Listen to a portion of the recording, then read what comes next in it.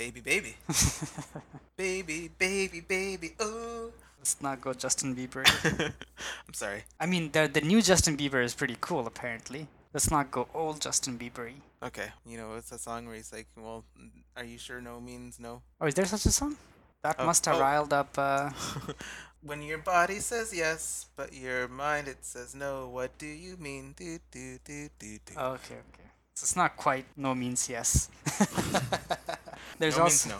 Hashtag. there's also a really popular song of his now. Sorry. Is it too late to say I'm sorry? And people think that he's talking to Selena in this song. Oh, you know them. They're star-crossed lovers, those two. Yeah. You know that song? By Macklemore? Downtown, downtown, downtown, downtown. But I do know, what's her name? Hannah Montana's Wrecking Ball. I only know 2 words in the song. Only 2? Yeah, Wrecking and Ball. Wrecking Ball. La la la la, Wrecking Ball. How's that, Ben? It's pretty good. No, there's.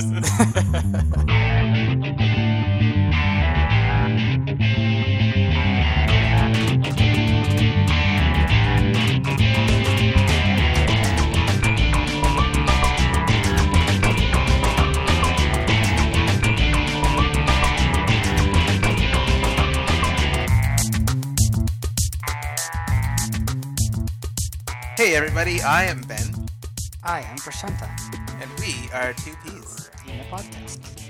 How's it going, mister? It is going. Is it? It is going. Well, it's going somewhere, right?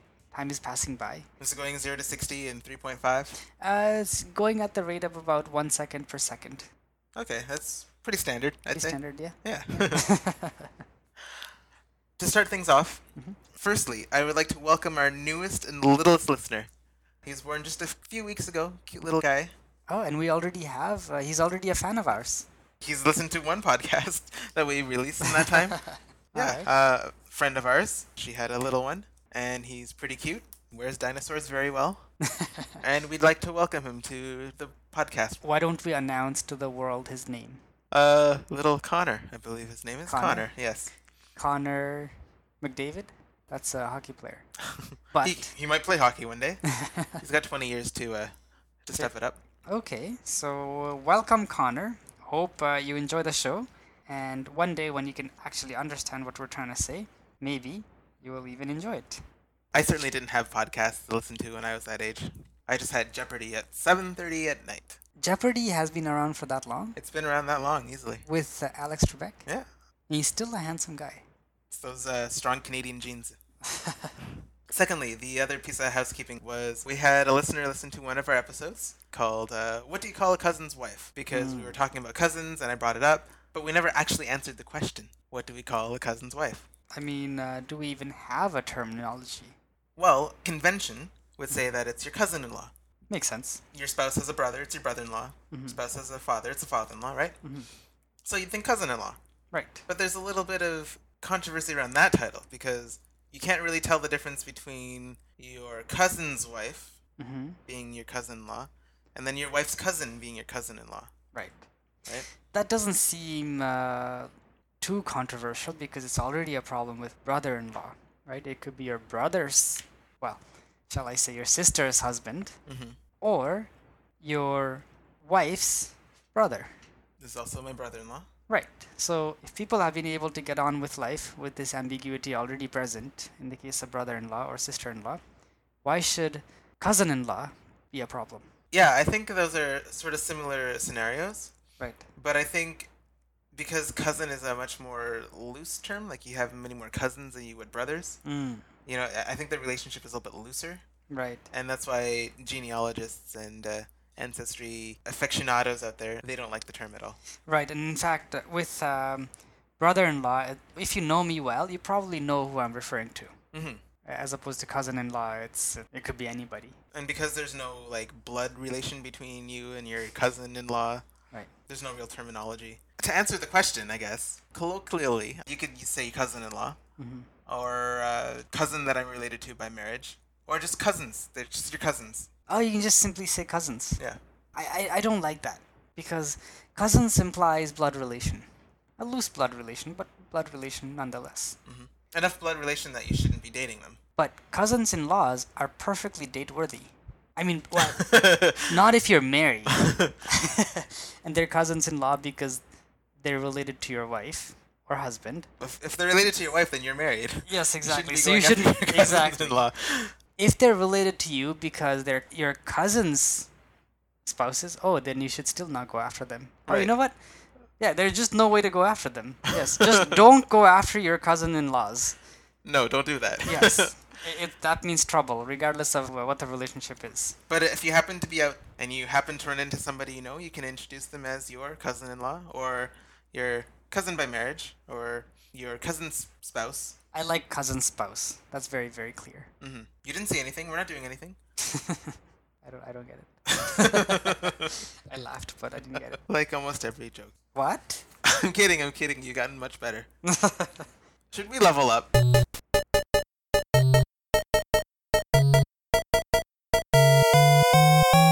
Do you think there's a limit to how much one can level up in life? I think you can get to over 9,000. Yeah? Yeah, Do you think you're anywhere close to 9,000? I'm getting there. Really? Yeah. Damn. You don't think you've experienced 9,000 things? No. Okay, no, I mean, I've experienced 9,000 things, but each experience doesn't level me up, right? Because your first experience that you have, say little Connor over there finds a tennis ball and is like, ooh, what is this? Probably he's experienced something fuzzy, he's experienced something green, and something round. It's like a huge thing for him. You know, that's just mind-boggling. That's pretty cool. But second time he sees a tennis ball, it's not mind-boggling. He only leveled up the first time. Many days I go to work and I do pretty much the same thing I did the previous day. So I don't level up. I come home and I eat pretty much the same food. So I don't level up. You need to seek out the experiences that level you up. Okay, anyway, I'm 31. I have many years to go before I reach 9,000. So it's alright, don't worry. I'm impressed that you're already there. I'm working on it. In fact, we worked on this level up experience together recently. That is true. Yes, we went to one of those escape rooms that has become en vogue of late.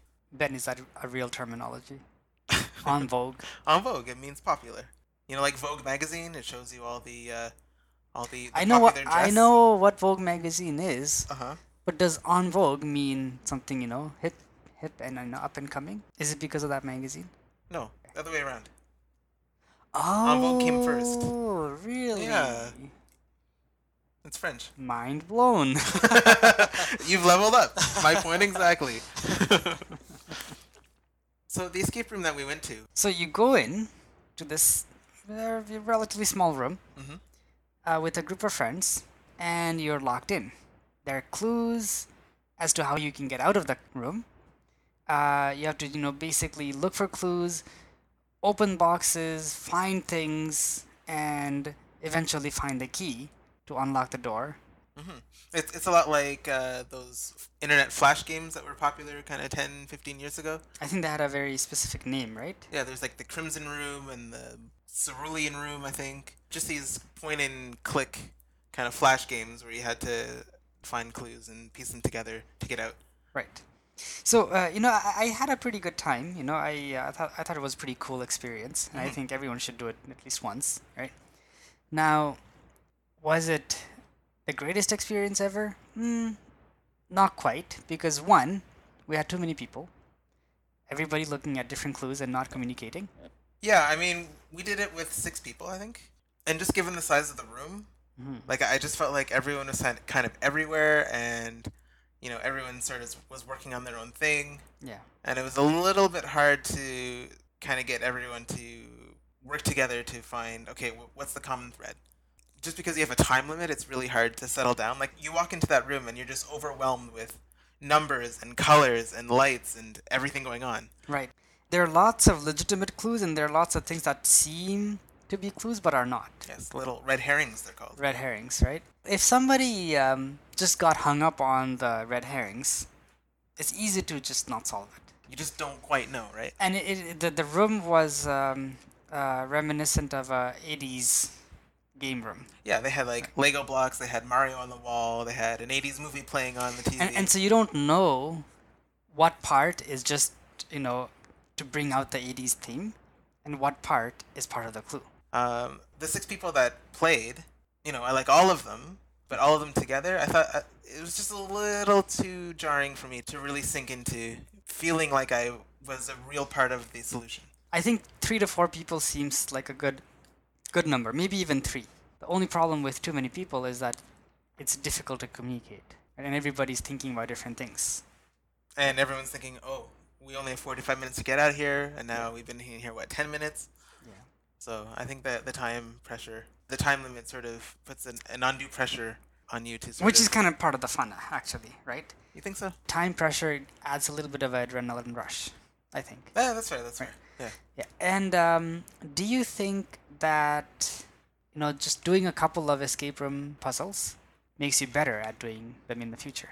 They use a lot of the same sort of clue setups. So once you sort of figure out a pattern, I think you'll be a lot quicker to decipher what's important and what's not important. Right. Which makes it so that you're a little bit more successful at them. Mm-hmm. But at the same time might make it seem a little bit less exciting because you know how to do it. I think there are only so many different types of puzzles, really, or so many different types of clues that you can put in. Clues that are mainstream enough to be understood and to get people to come in and buy tickets to experience it. Mm-hmm. You have to be careful, especially given you're limited on space. You can't just have an infinite number of escape rooms. They're also probably really hard to design in such a way that people will take the time to solve them. If I was to design an escape room, I would, come up with something, probably copies what's already out there to a certain extent, right? Right. And then I'll just have people solve it. If 40% of the people can get all the way in the allotted time, then it's a decent puzzle, perhaps. Mm-hmm. But if nobody's getting it, then obviously there's something wrong with what you're presenting. It's really hard to find that balance and have a compelling theme that's enjoyable. Mm-hmm. Like they did a pop-up escape room at the Diefenbunker, which in Ottawa is kind of a big Cold War museum experience that you can go in and check out. So they've taken this sort of relic from the Cold War era, and they dressed it up with spy-themed escape room fun for a weekend, which I think would have been really cool. It's a really great way to bring people to an attraction and offer them a very different experience at the same time. But once you've done it once, you're not going to do it again. Yeah.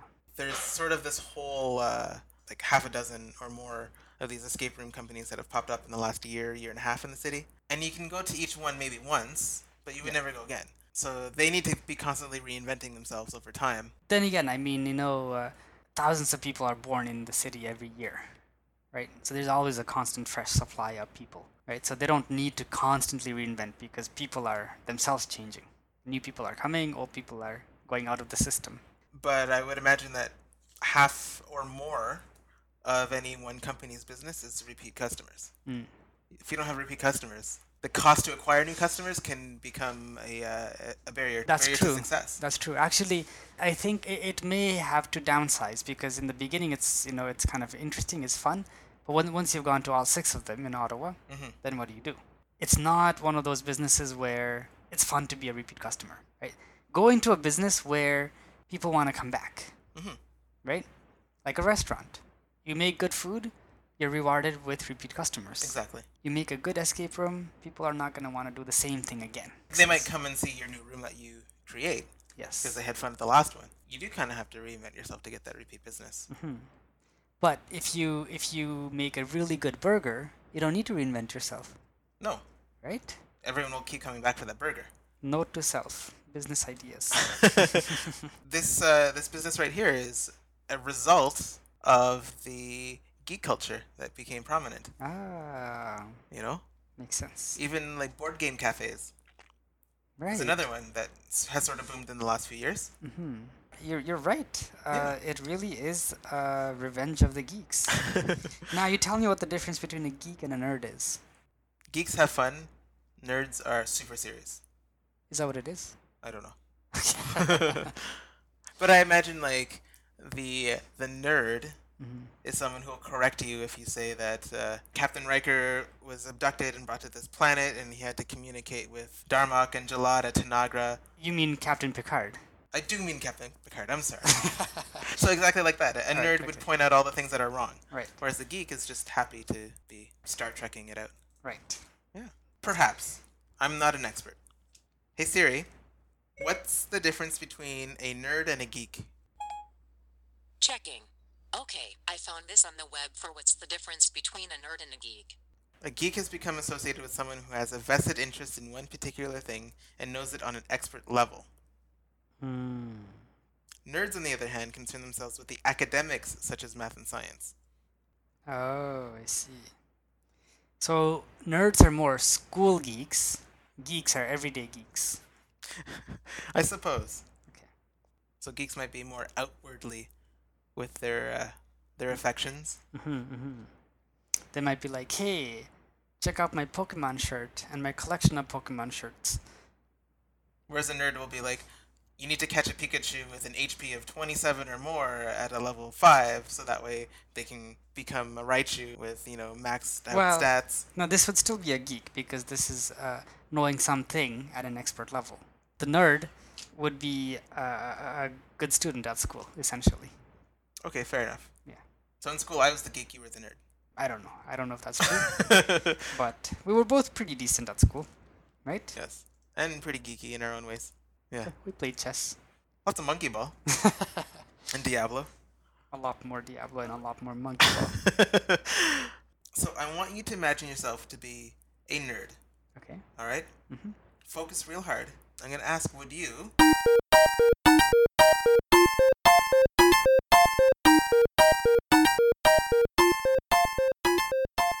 rather be able to communicate with all humans, perhaps you know every language, or would you rather be able to communicate with any animal, any and every animal? There's probably not a whole lot you can get from a worm, for example. Probably not. Right, because they don't really even have a brain, right? But from some of the higher animals, you could have an interesting time for sure. So let's start with you. Which option would you rather take? Be able to communicate with all humans, regardless of their language, or be able to communicate with all animals? Well, it would be really cool for me to just go up to my dog and be like, hey Charlie, how are you feeling today? And then him sort of respond to me, oh, I'm feeling great. I'm feeling great. This reminds me of Up for some reason. Hi Ben, can we play a game? Can I go get my stick? Come get my stick. Come here. I know you want to. Come on. And I'd be able to tell him, not now, let me finish my work. I'll come in 5 minutes. And he would understand, oh, 5 minutes. Okay, I'll sit down. And his little tail would wag because he's excited. But he would understand that I'll get to him, which he doesn't right now, even though I always tell him, give me 2 minutes. Right. But it would be impactful for me to be dropped anywhere on the planet and instantly be able to communicate with someone, who I am, where I'm going, and for me to either offer assistance or to ask for assistance. Okay. Which would be pretty cool, I agree. I think that would be invaluable. It may be invaluable if you were in that situation, right? But there are thousands of people that you come across and don't even interact with. We don't even have the time for it. Even when we have a common language, we don't even interact, right? Who's to say that just because you can interact with somebody, that you will be interested, or the other party will be interested in the interaction? But even thinking of international relations or international branding, marketing, travel, just being able to, do translations or to understand a particular group, right? That just gives you such a heads up. It does, and actually it gives you a huge advantage, right? So for example, if you can go to Nepal and speak Nepali, they like you, they respect you. Right. You're not likely to be swindled, of your money just because you're a tourist and you're supposedly wealthy. So it does confer a lot of advantages. And if I go to Brazil and go to the slums of Brazil, for example, in Sao Paulo, and I'm able to interact with the kids, we could have a lot of fun as opposed to just being an observer. So I see your point here. But I think I would still like to be able to interact with animals. Okay, how would that help you on a day-to-day basis? It wouldn't help me on a day-to-day basis, but I think it could be invaluable to humanity, to saving nature. Because all the corals, and the beavers will be like, "Stop ruining my habitat! You can't be dumping stuff in the water here." Yes, I mean if they're intelligent enough, right? But there are a lot of animals that are quite intelligent. I mean, dogs already have supposedly the brain of a 2.5-year-old. Is Something that like that. something And like I that, don't right? give my dog enough credit sometimes. He's really, really bright. Right. An elephant or a chimpanzee would be much smarter than that still, For sure. or a dolphin, right? Imagine what they would say. You know, the conversation with the dog wouldn't be overly interesting. Hey, play with me, play with me, play with me. But the conversation with chimps or elephants or dolphins could be very interesting. And maybe they're intelligent enough, or maybe just as intelligent as us, but because they lack the opposable thumb and the vocal cord, they've been stuck, unable to build a civilization. What do you Right. think? Imagine that. Imagine they're just as smart. Now, I shouldn't say chimps, because I mean we pretty much know chimps are not quite as smart as us. But say elephants, right? Elephants could very well be very smart, or dolphins. But the only way we can communicate with dolphins is sign language. Really, we don't have much better, right? And the only way dolphins can communicate is by body expression and facial cues, and very few things, right?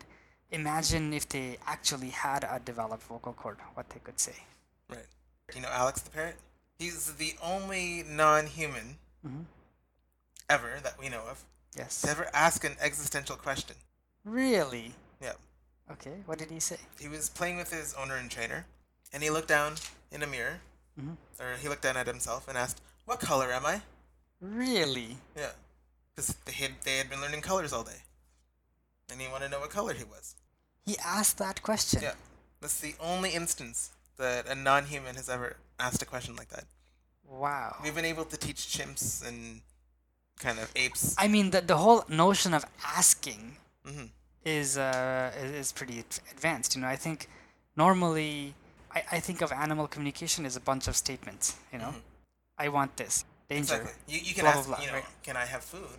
I Or you guess can that indicate is- that you want food. You want food, right? It's not a question though. It's saying you want food. Right. It's not may I have food, right? Which is different from I want food. So it may not still be a question. That the fact that animals could even ask a question is pretty mind-boggling, actually. Yeah. Right. Because it's not like the trainer was getting him to say the question to repeat it. He came up with it on his own, or on its own. Yeah, that's amazing. It's interesting to think that parrots could be so intelligent, because they're birds, they're not mammals, first of all, and they're small, have a tiny head, But they do have the ability to manipulate their vocal cords, right? Right. And they can learn to speak if we teach them how to speak. Now, parrots seem smart or intelligent because they have a much more advanced vocal cord than any other animal except for humans, I imagine, right? It certainly isn't the smartest animal out there, I think, No. right? Which makes you wonder. Which makes you what wonder. are all the other animals actually Thinking. thinking, or what could they say if they had the opportunity to? Right? And so I think we could learn a lot more about the world we live in if we could communicate with animals than if we had the ability to communicate with all humans firsthand. Because we can already communicate with most humans, at least second or third hand. I should say There's second an app hand. for that, no problem. There's an app for that, or exactly. Or you can go to Brazil with somebody who knows Portuguese and English. You can go to Nepal with somebody who knows English and Nepali, and so on and so forth, right? Right. So there should be pretty much every major language in the world has bilingual or trilingual speakers. Right. So you're able to use them to communicate with reach anybody in the world, essentially. Almost, I should say. Maybe there are some tribes in Amazon that are kind of separated from rest of society. Right. Right? And so they don't know any Portuguese or English, and nobody has learned their language either from the outside. And that's possible, but I don't think you'd be missing a large percent of people. Very, very small. This is true. I mean, your ability to impact the greater knowledge base of humanity, your ability to affect that might be greater being able to speak with animals compared to being able to speak with any human? I think simply because we can already sort of do that in terms of speaking to humans. Right. And even if we can't speak, we can still communicate. We can still Right. draw images, or we can point to things. We can, use translators.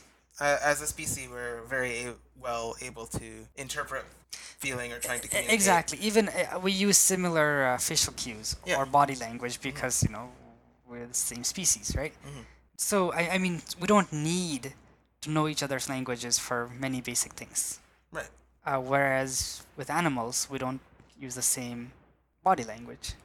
In fact, I think I read somewhere that dogs ended up mimicking a lot of human faces because humans thought that was cool and they kind of bred those dogs. Right. Right. Once the need for dogs to become a working species, once that need diminished, they were just purely bred on cuteness. Yeah. Right. Yeah. And so when the dog looks sad or cute, it may not be feeling the exact same thing that you are. But if I could ask, how are you feeling, I would know. Exactly. So I like this idea of being able to communicate with animals. Yeah. Even with humans, if I was dropped on an island with someone who only spoke Spanish, I would learn Spanish. They would learn English over Exactly. time. We have that ability. Right. I don't have the ability to learn cat. Exactly. We have so many variety of animals out there. And just to know the variation in mental capacity, but also what they think about.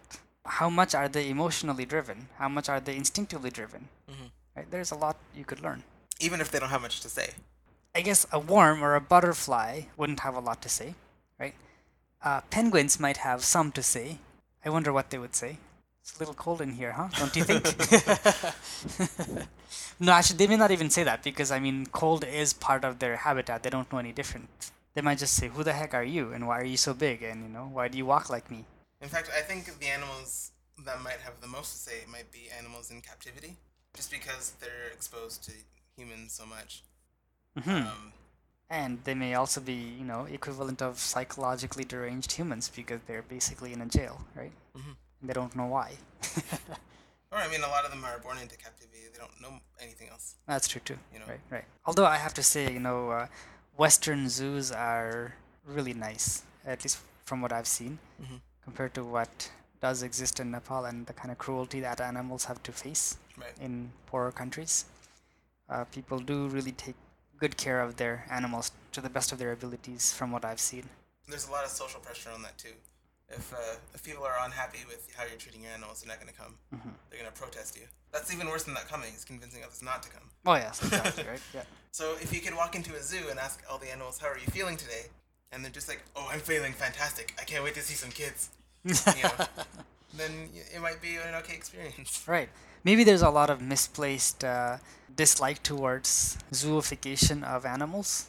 And maybe if the animals appeared happy, at least that debate would be gone. And if they were not, we should just, put them back in the wild, I guess. And again, the debate would be gone. Even right there's a huge social implication to being able to speak with animals, right? Right, exactly.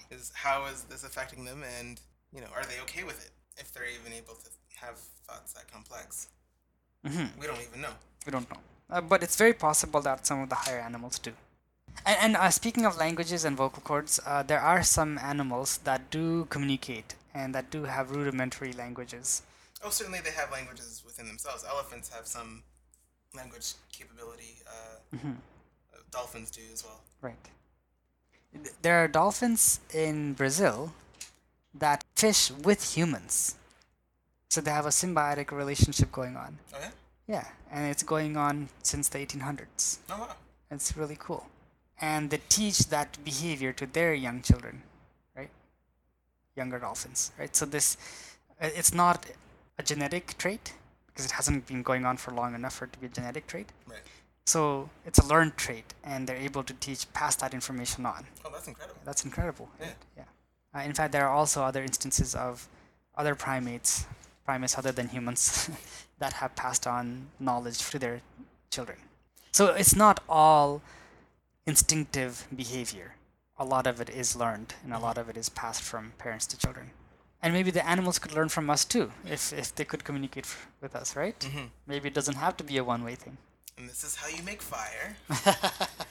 I watched a documentary that explained that humans became humans as we know them the moment they discovered how to cook. Once they said, hey, I put this animal on a flame, and wow, it tastes better. It gives me less diseases. I survive longer. Yeah. You know, I don't need to spend so much energy digesting it because it's, you know, already broken down. That's when we became the species that we are. Right, interesting. Yeah, no, I think you convinced me. I think being able to speak with animals would be more exciting, certainly. Perhaps not as self-fulfilling as being able to speak with anyone, but certainly a lot more interesting and a lot more impactful, I think, overall. And I think it would teach us to respect nature, which would be the side benefit. True, and that has a whole other set of implications. You know, we might actually end this debate on whether global warming is an actual thing and just be like, well, it'll ultimately be a good thing for everything on the planet, so let's do it. And, you know, just habitat destruction and habitat loss and overpopulation of humans, right? So there are lots of things that we would probably take a second look at if we could communicate with animals. Okay, so let's do it. Let's do it. How do we do it? Let's ask anyone listening what they think. Would you like to speak with animals? Would you like to be able to speak with anyone on the planet? Which would you choose? Which superpower would you like? Let us know. Facebook.com/weare2, 2Ps, or the website, www.weare2ps. That's 2peas.ca. All right. Do you have a good joke for us?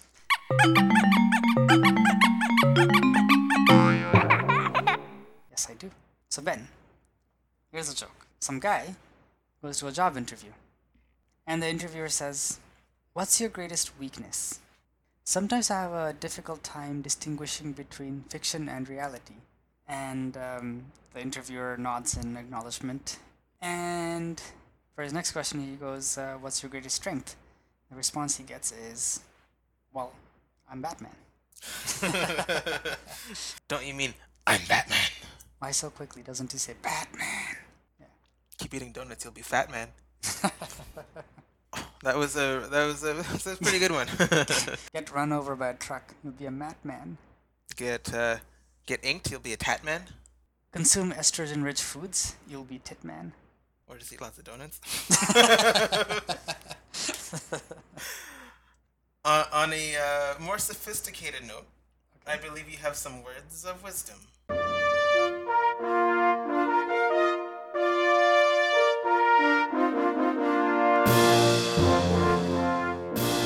So Ben, I came across something on this website called Reddit. Okay, it goes like this. When you complain, you make yourself a victim. Leave the situation, change the situation, or accept it. All else is madness. Eckhart Tolle. Okay, and what did Eckhart mean by this? So he's giving life advice to people, and I think it's a very useful one. Don't despair about something, right? Don't be so emotionally involved and ruin your life. Years and years and years, right? If it's something you don't like, find a way to leave it. If it doesn't make you happy, leave it if you can. Or change it if you can. Or, barring your inability to leave or change, what can you do? Just accept it. If it's something that is not in your control, accept it. If it is in your control, leave it or change it. Everything else is fruitless because, continuously complaining and, feeling sad about it is madness. It doesn't enrich your life. It doesn't enrich anything. Exactly. Right? It doesn't solve anything. So I think it's a pretty good quote. Something to keep in mind. Be the change you want to see in the world. Right. Well, my friend, I think that pretty much wraps things up. Okay.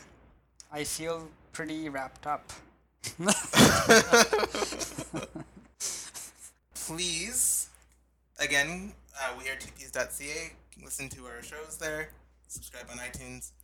Check us out on facebook.com/weare2ps, 2PAS. Give us a like, and we'll see you on the next show. So long. Farewell. Adios. Amigos.